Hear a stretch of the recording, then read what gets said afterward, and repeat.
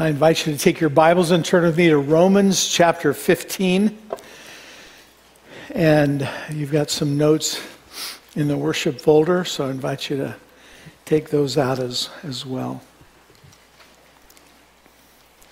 You know, there are three men in the New Testament who were healed from blindness. And I can imagine them getting together and wanting to celebrate their unity and talk about how God healed them. So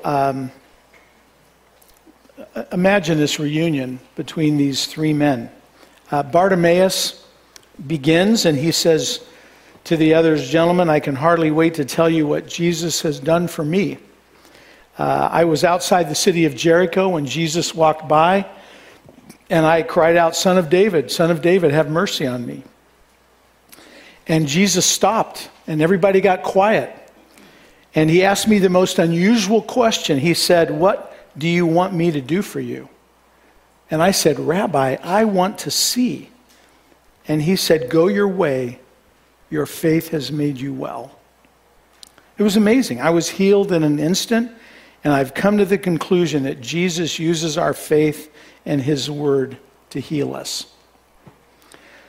Well, these guys had gotten together to show their unity in the body of Christ with each other, but the other two guys didn't seem enthusiastic about what this first one had said.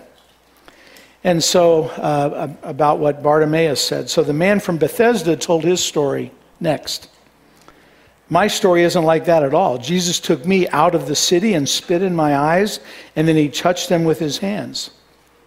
And it kind of worked, but not really, because I saw people like trees walking. And then Jesus did it a second time, and it worked, and I could see. And I'm convinced that when Jesus heals, he always uses spit, and it always is done in 2 stages.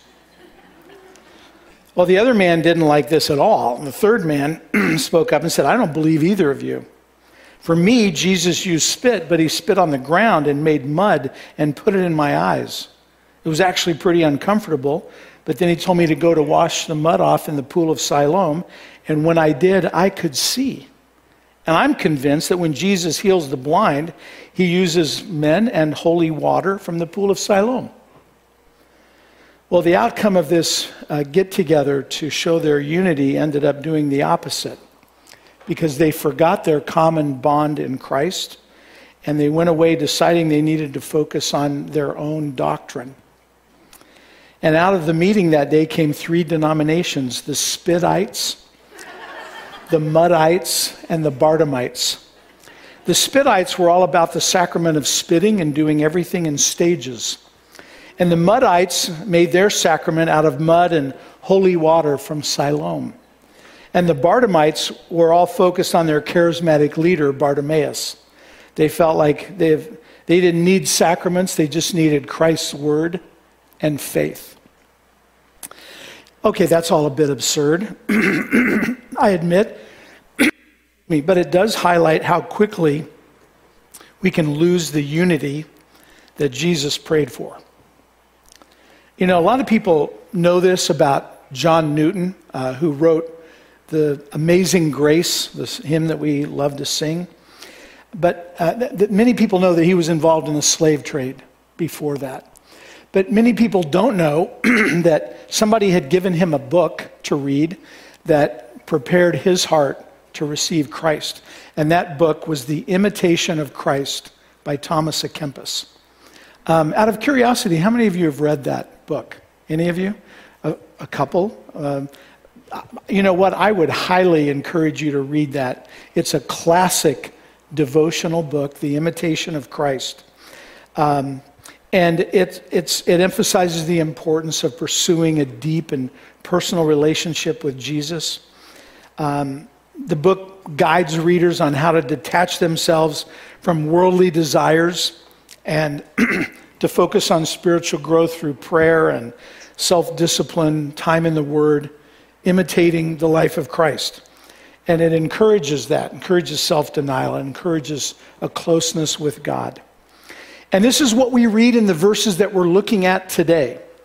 And I kept thinking of the Imitation of Christ in that devotional book as I was reading through this passage. So let's read our verses together. Romans chapter 15, beginning at verse 1. We who are strong ought to bear with the failings of the weak and not to please ourselves. Each of us should please our neighbors for their good, to build them up. For even Christ did not please himself, but as it is written, the insults of those who insult you have fallen on me. For everything that was written in the past was written to teach us, so that through the endurance taught in the Scriptures and the encouragement they provide, we might have hope.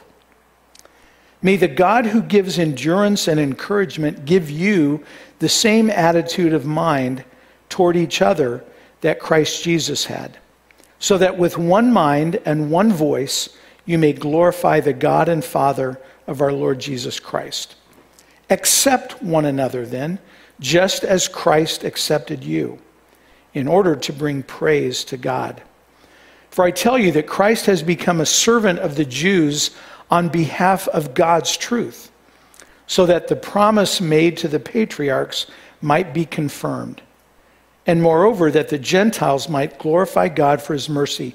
As it is written, therefore, I will praise you among the Gentiles.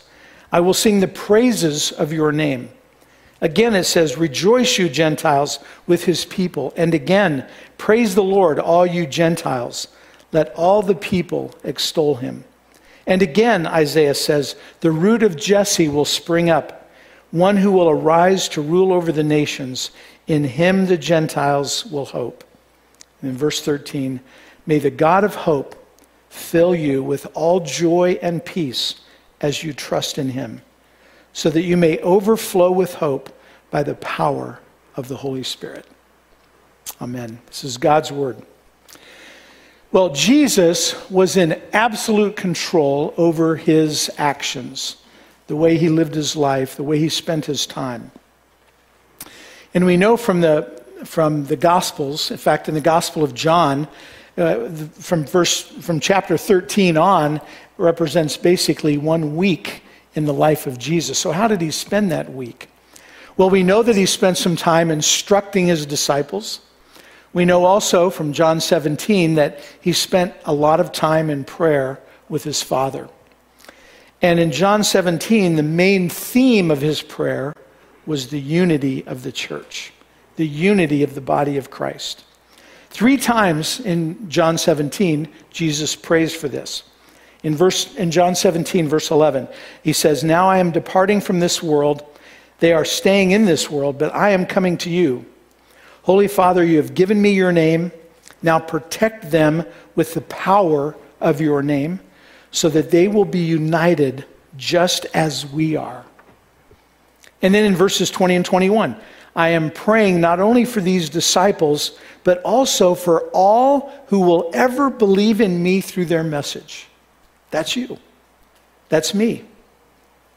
I pray that they will all be one, just as you are in me, Father, and I am in you. And may they be in us, so that the world may believe you sent me. And then in verse 22, again, I have given them the glory you gave me, so that they may be one as we are one.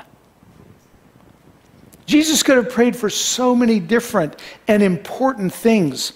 Why was the unity of the body of Christ so important to Jesus? Well, the answer is in verse 23, the next verse in John 17. I and them and you and me, may they experience such perfect unity, so that the world will know that you sent me and that you love them as much as you love me. Well, the New Testament church failed pretty miserably at this unity.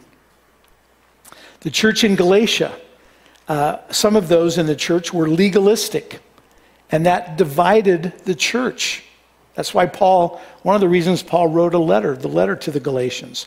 The church in Corinth was divided on how to deal with sexual sin in the church. The church in Pergamum had a division because there were Christians marrying non-Christians and it was causing division in the church.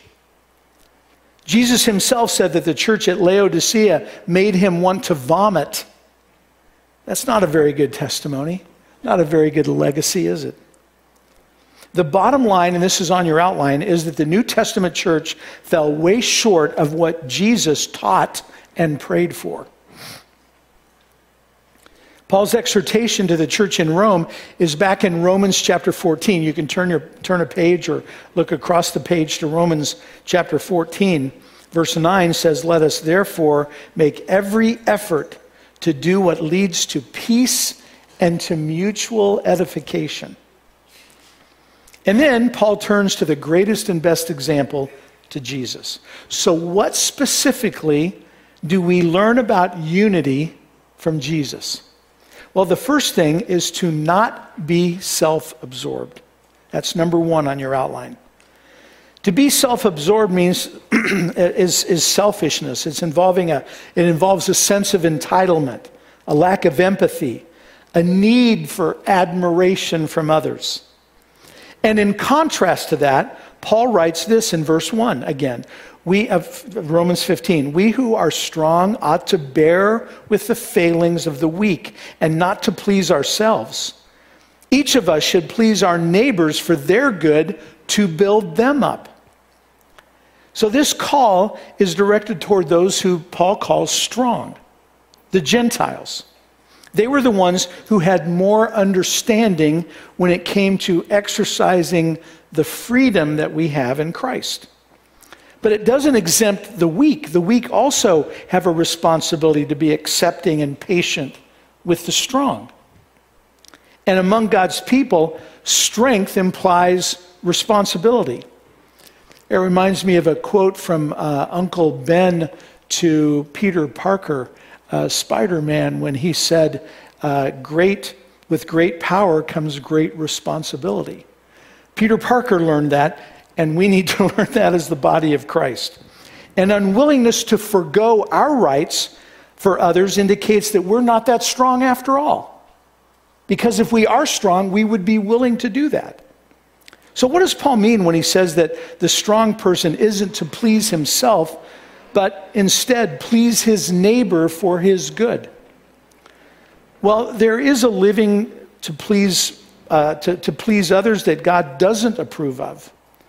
It's like what Paul says to the Thessalonians in 1 Thessalonians chapter 2, when he says, "For we speak as messengers from God, trusted by him to tell the truth. We change his message not one bit to suit the taste of those who hear it, for we serve God alone, who examines our heart's deepest thoughts." This is not about being nice in order to put up with somebody's sinfulness. No, that needs to be confronted in a very loving but a very firm way. When we see people we love sin, we need to talk to them about that and confront them and pray with them and encourage them to forsake that sin and follow Jesus. So we're not talking about being nice to put up with someone's sinfulness. When Paul says in verse 2 that each of us should please our neighbors for their good to build them up, he's talking about, and this is on your outline, adjusting our lifestyle in order for it to contribute to the spiritual good of another. We said this last week. That doesn't mean that we have to do exactly what the most narrow-minded Christian wants us to do. That's not what it's talking about. However, there are times where for the sake of others, we might need to forego something that we're perfectly free to do in Christ. We know that. But we know that will hurt another brother or sister, and so we need to be aware of that. New Testament scholar F.F. Bruce says it like this: "It is so easy for someone whose conscience is quite clear about some course of action to look at their critics and say, 'Hey, I'm going to please myself.' They have every right to do so. But that," F.F. Bruce says, "is not the way of Christ." And this isn't to be done while looking down at our noses or rolling our eyes at someone. It's to be done with a humility, a humble love, with patience. Someone said that showing patience with someone is one of the clearest ways to communicate Christ-likeness. I was reading a psychiatrist. I don't know if he's a believer or not, but this psychiatrist wrote, "By listening patiently, you communicate that you see time as an ally of progress, not as an enemy that must be defeated by pushing for quick recovery." So listening is important. Thomas à Kempis described a patient person like this: "The truly patient person asks nothing of the person with whom they are patient.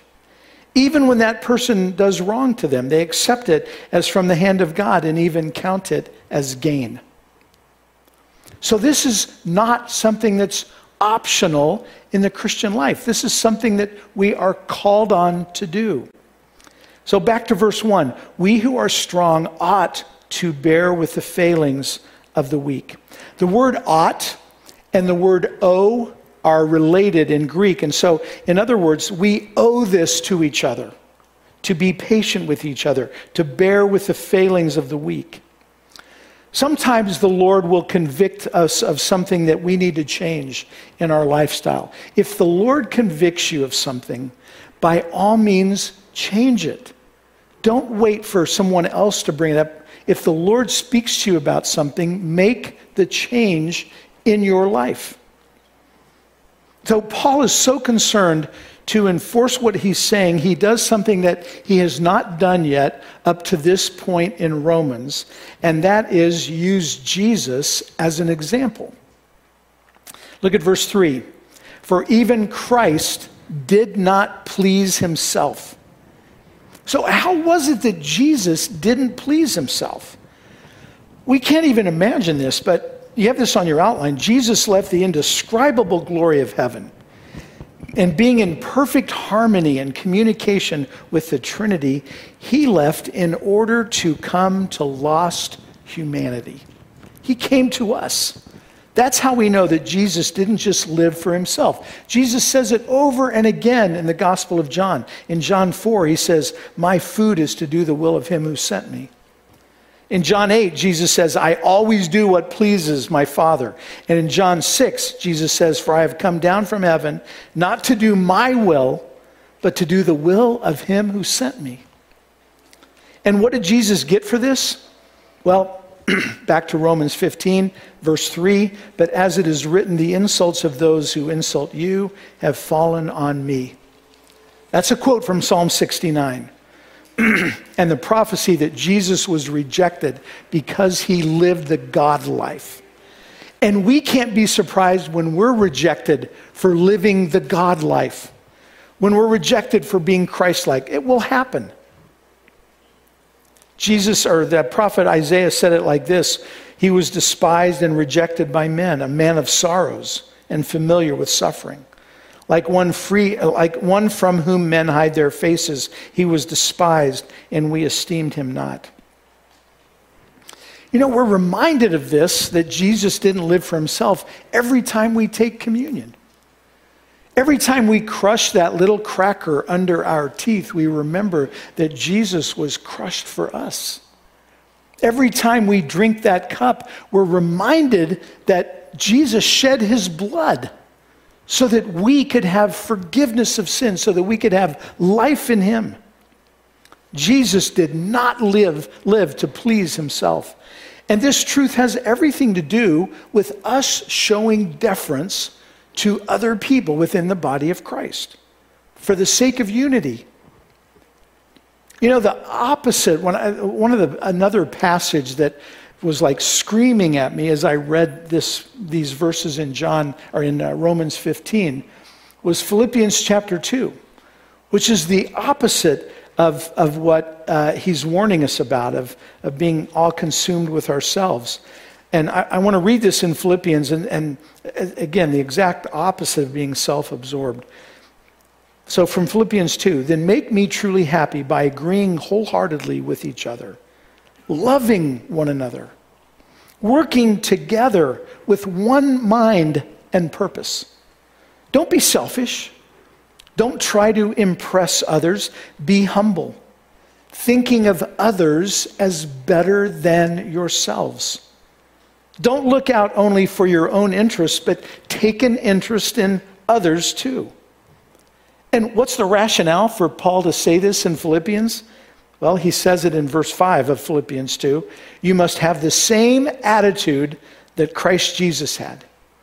Though he was God, he did not think of equality with God as something to cling to. Instead, he gave up his divine privileges. He took the humble position of a slave and was born as a human being. When he appeared in human form, he humbled himself in obedience to God and died a criminal's death on a cross. That's who Jesus is. That's what he did for you and for me. And of course, Jesus' example carries huge weight for us.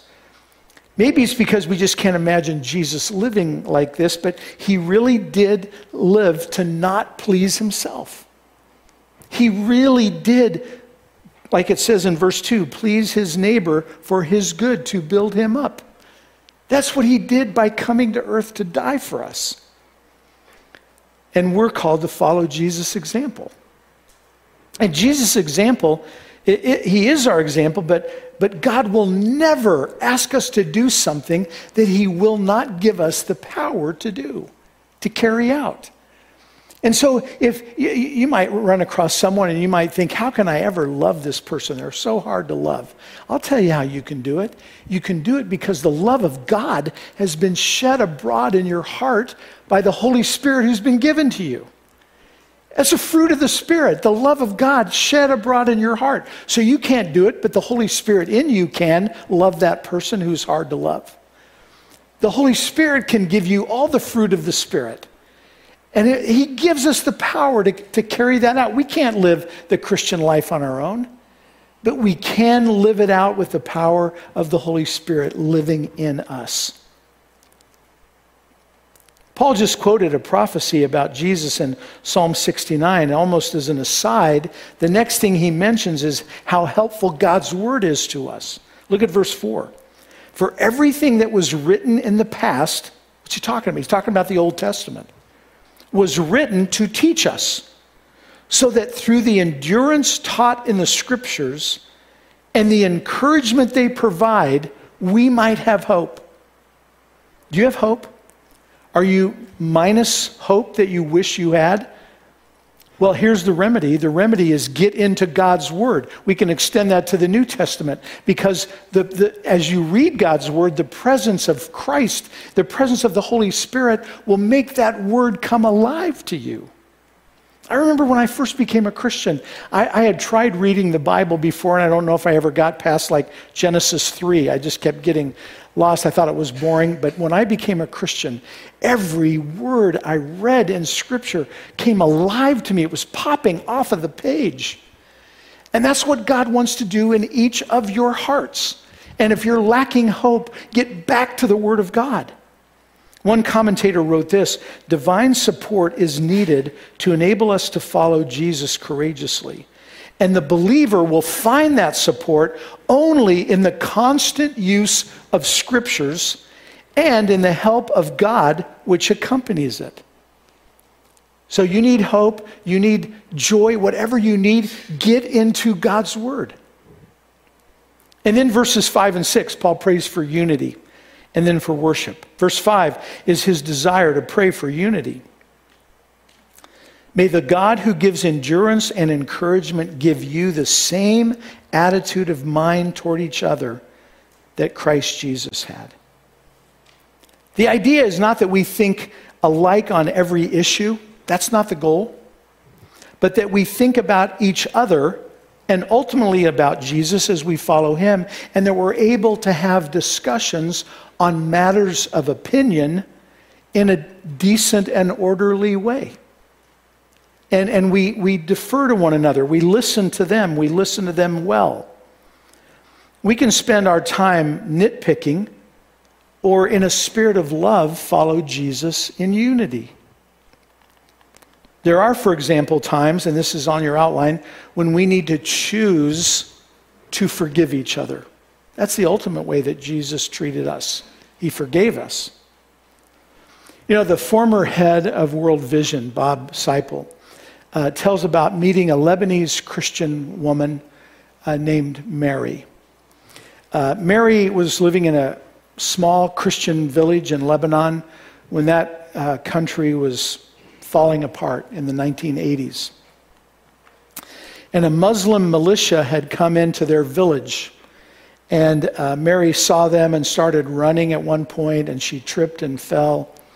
And when she got up, there was a young Muslim militiaman, probably around the age of 20, holding a gun to her head and said, "You need to deny Christ or I will kill you." And she said, "I was born into a Christian family and I love Jesus and I will die a Christian." And he shot her.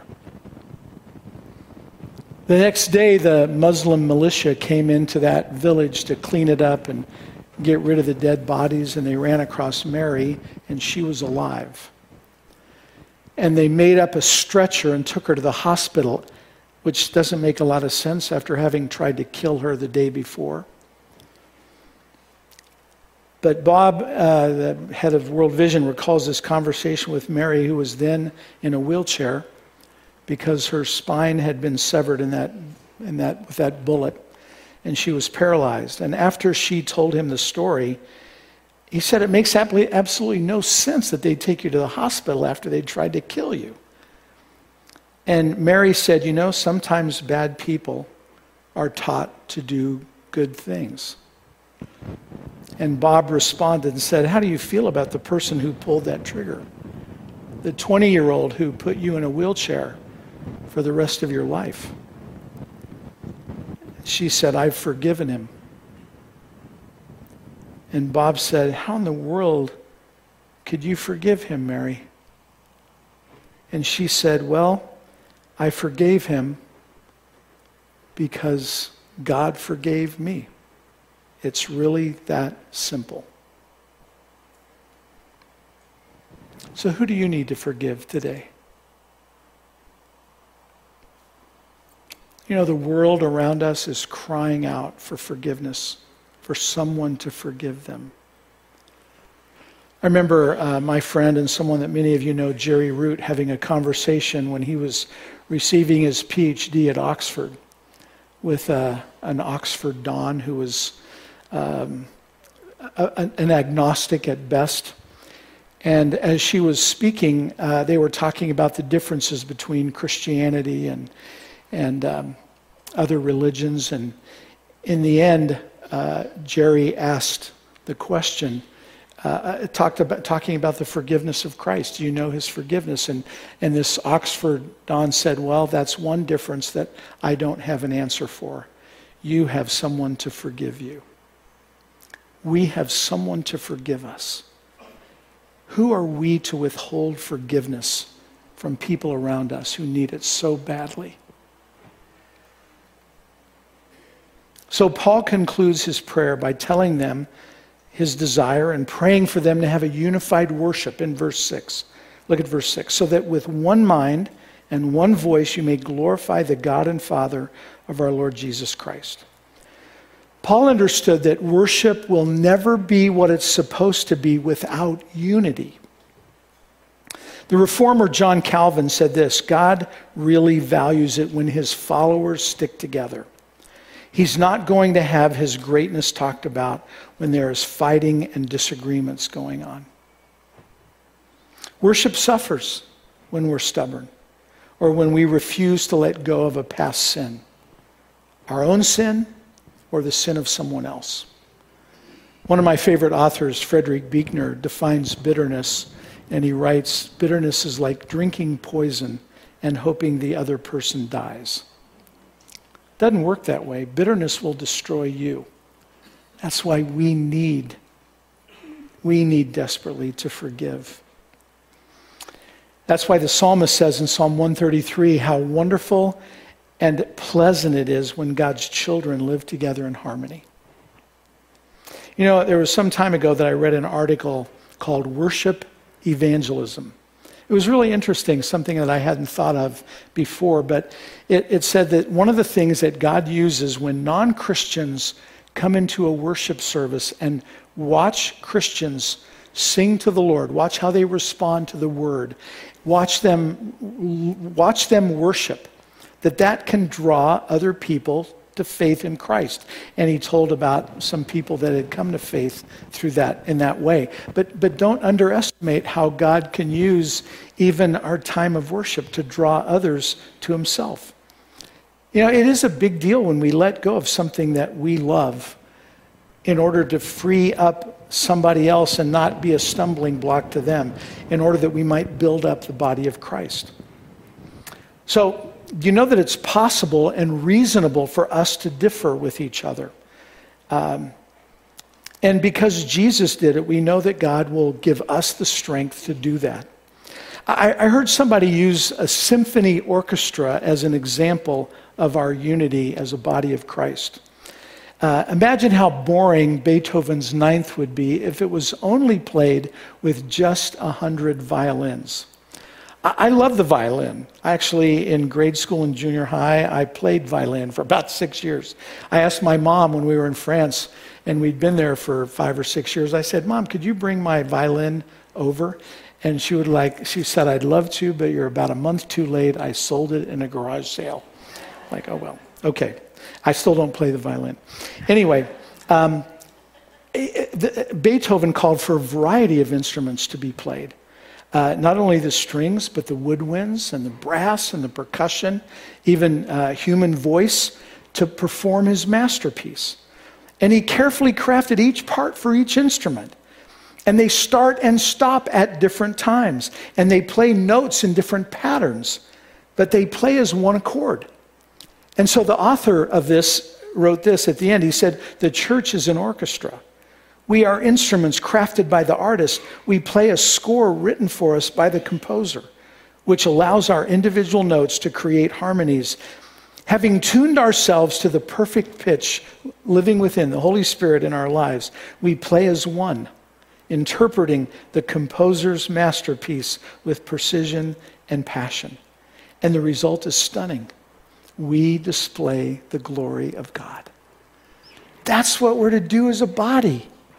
Not just as individuals, but as a body, a local body that represents the universal body of Christ. We're to display the glory of God. Whether we eat or whether we drink, Paul writes in 1 Corinthians 10, we do it all for the glory of God.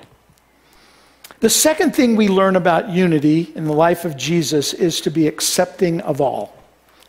So in this call to Christian unity, Paul moves from talking about the willingness to deny ourselves to please others, to the call to accept one another.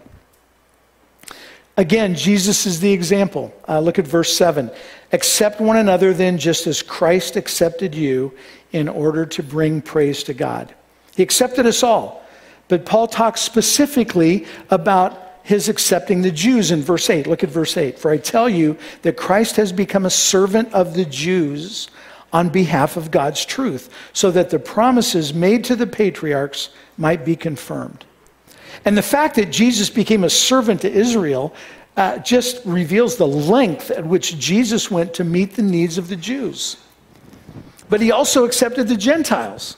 And Paul makes a big point of that. And to underline this, he quotes 4 Old Testament passages that point to the prophecy that the Gentiles would also respond in praise to God. So look at verse 9.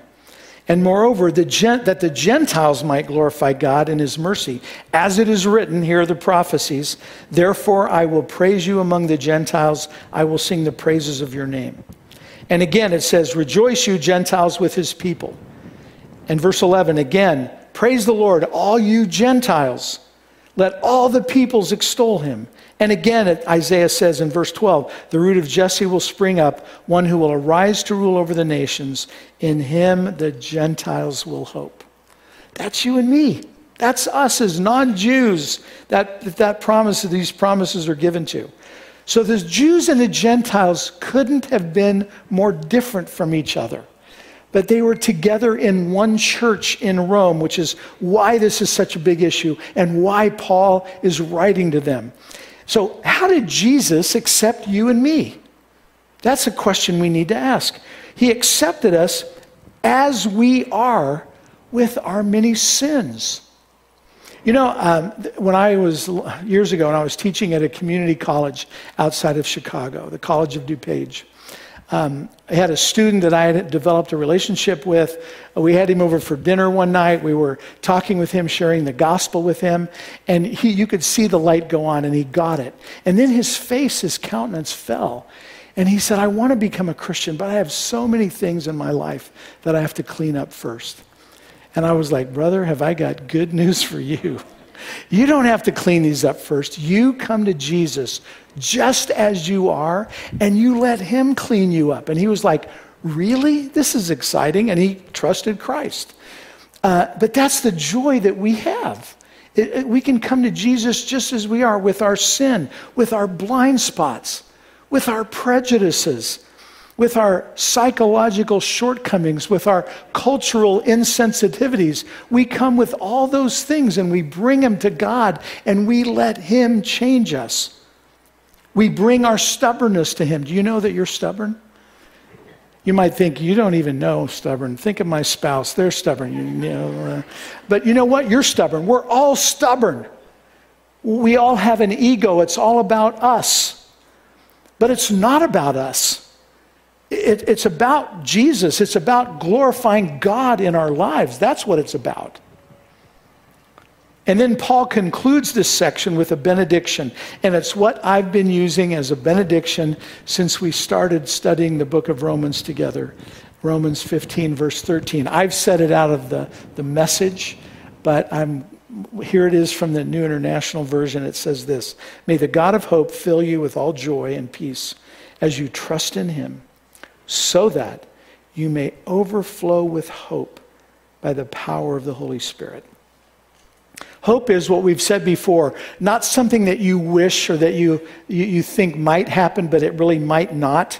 And then you've got this on your outline. Christian hope is a certain expectation based on God's promises. And because God always keeps his promises, we have a guaranteed future.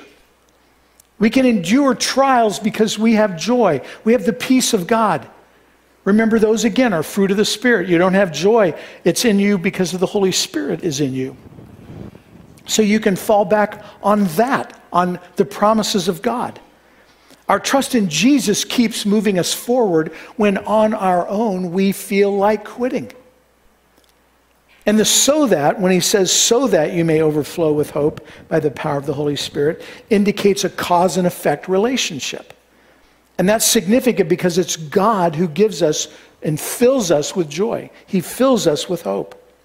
Our only responsibility is to believe, to trust in, to rely on, to cling to God. So Paul's desire and prayer is that in the process of believing, as followers of Jesus, we would overflow with hope. And when that happens, it's bound to impact other people around us, because the overflowing it will overflow to the people around us. You know, I think it's fascinating in Thomas A. Kempis' book, The Imitation of Christ. It dovetails so beautifully with the themes of this book. And so to kind of provide a landing place for us as we bring this up to an end, or this sermon to an end, I just want to bring out a couple things and ways we can practice it this week that are mentioned by Thomas A. Kempis in his book, The Imitation of Christ. So the first one is be compassionate with each other. Be compassionate with each other. Kempis emphasizes the practice of humility and patience and bearing with each other. He says it like this: learn to be patient in all things and to bear with the faults and weaknesses of others. For you also have many faults which others must endure. And I know what you're thinking. Me? No.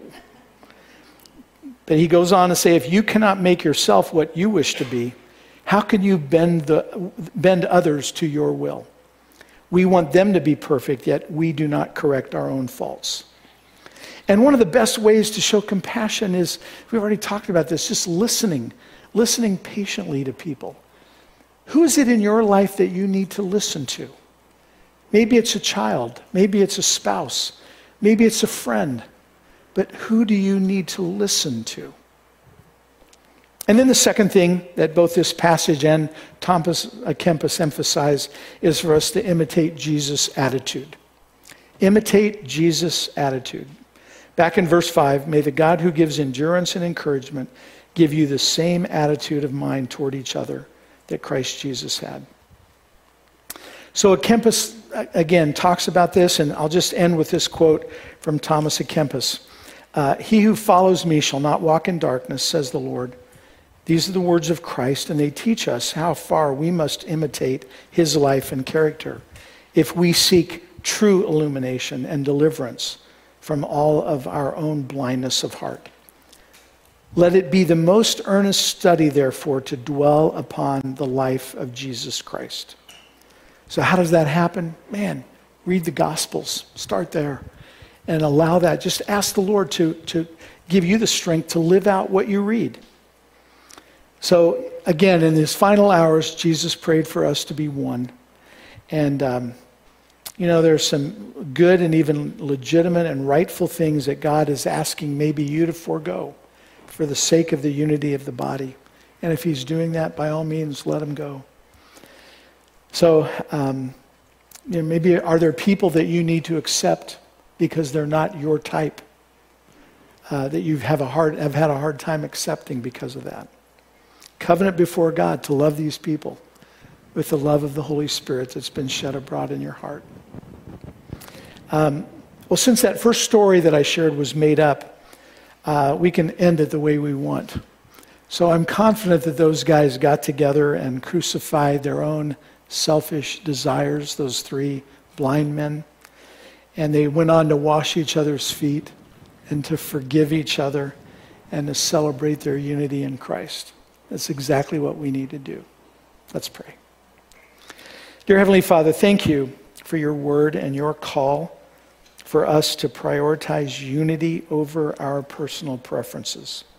Thank you for accepting us with all of our imperfections and for the example of Jesus who sacrificed himself so that we could have a relationship with you. You've called us to the same humility Jesus had. Help us to pursue unity and put aside our desires for the greater purpose of your glory. Give us the strength to bear with one another's weaknesses and differences. And as we walk in the Spirit, Lord, will you lead us into a deeper understanding of the beauty of our life together in Jesus. And more than your example is the truth that you offer us the forgiveness of our sin because of the cross. May that be the starting point for all of us. And then may we freely offer that forgiveness to the people in our lives who don't deserve it. And Lord, if you've spoken to someone this morning, may they respond right now in faith. In the strong name of Jesus, we pray. So, from Romans 15, verse 13, from the Message, I pray that God, the source of hope, will fill you completely with joy and peace because you trust in him. Then you will overflow with confident hope through the power of the Holy Spirit. Amen.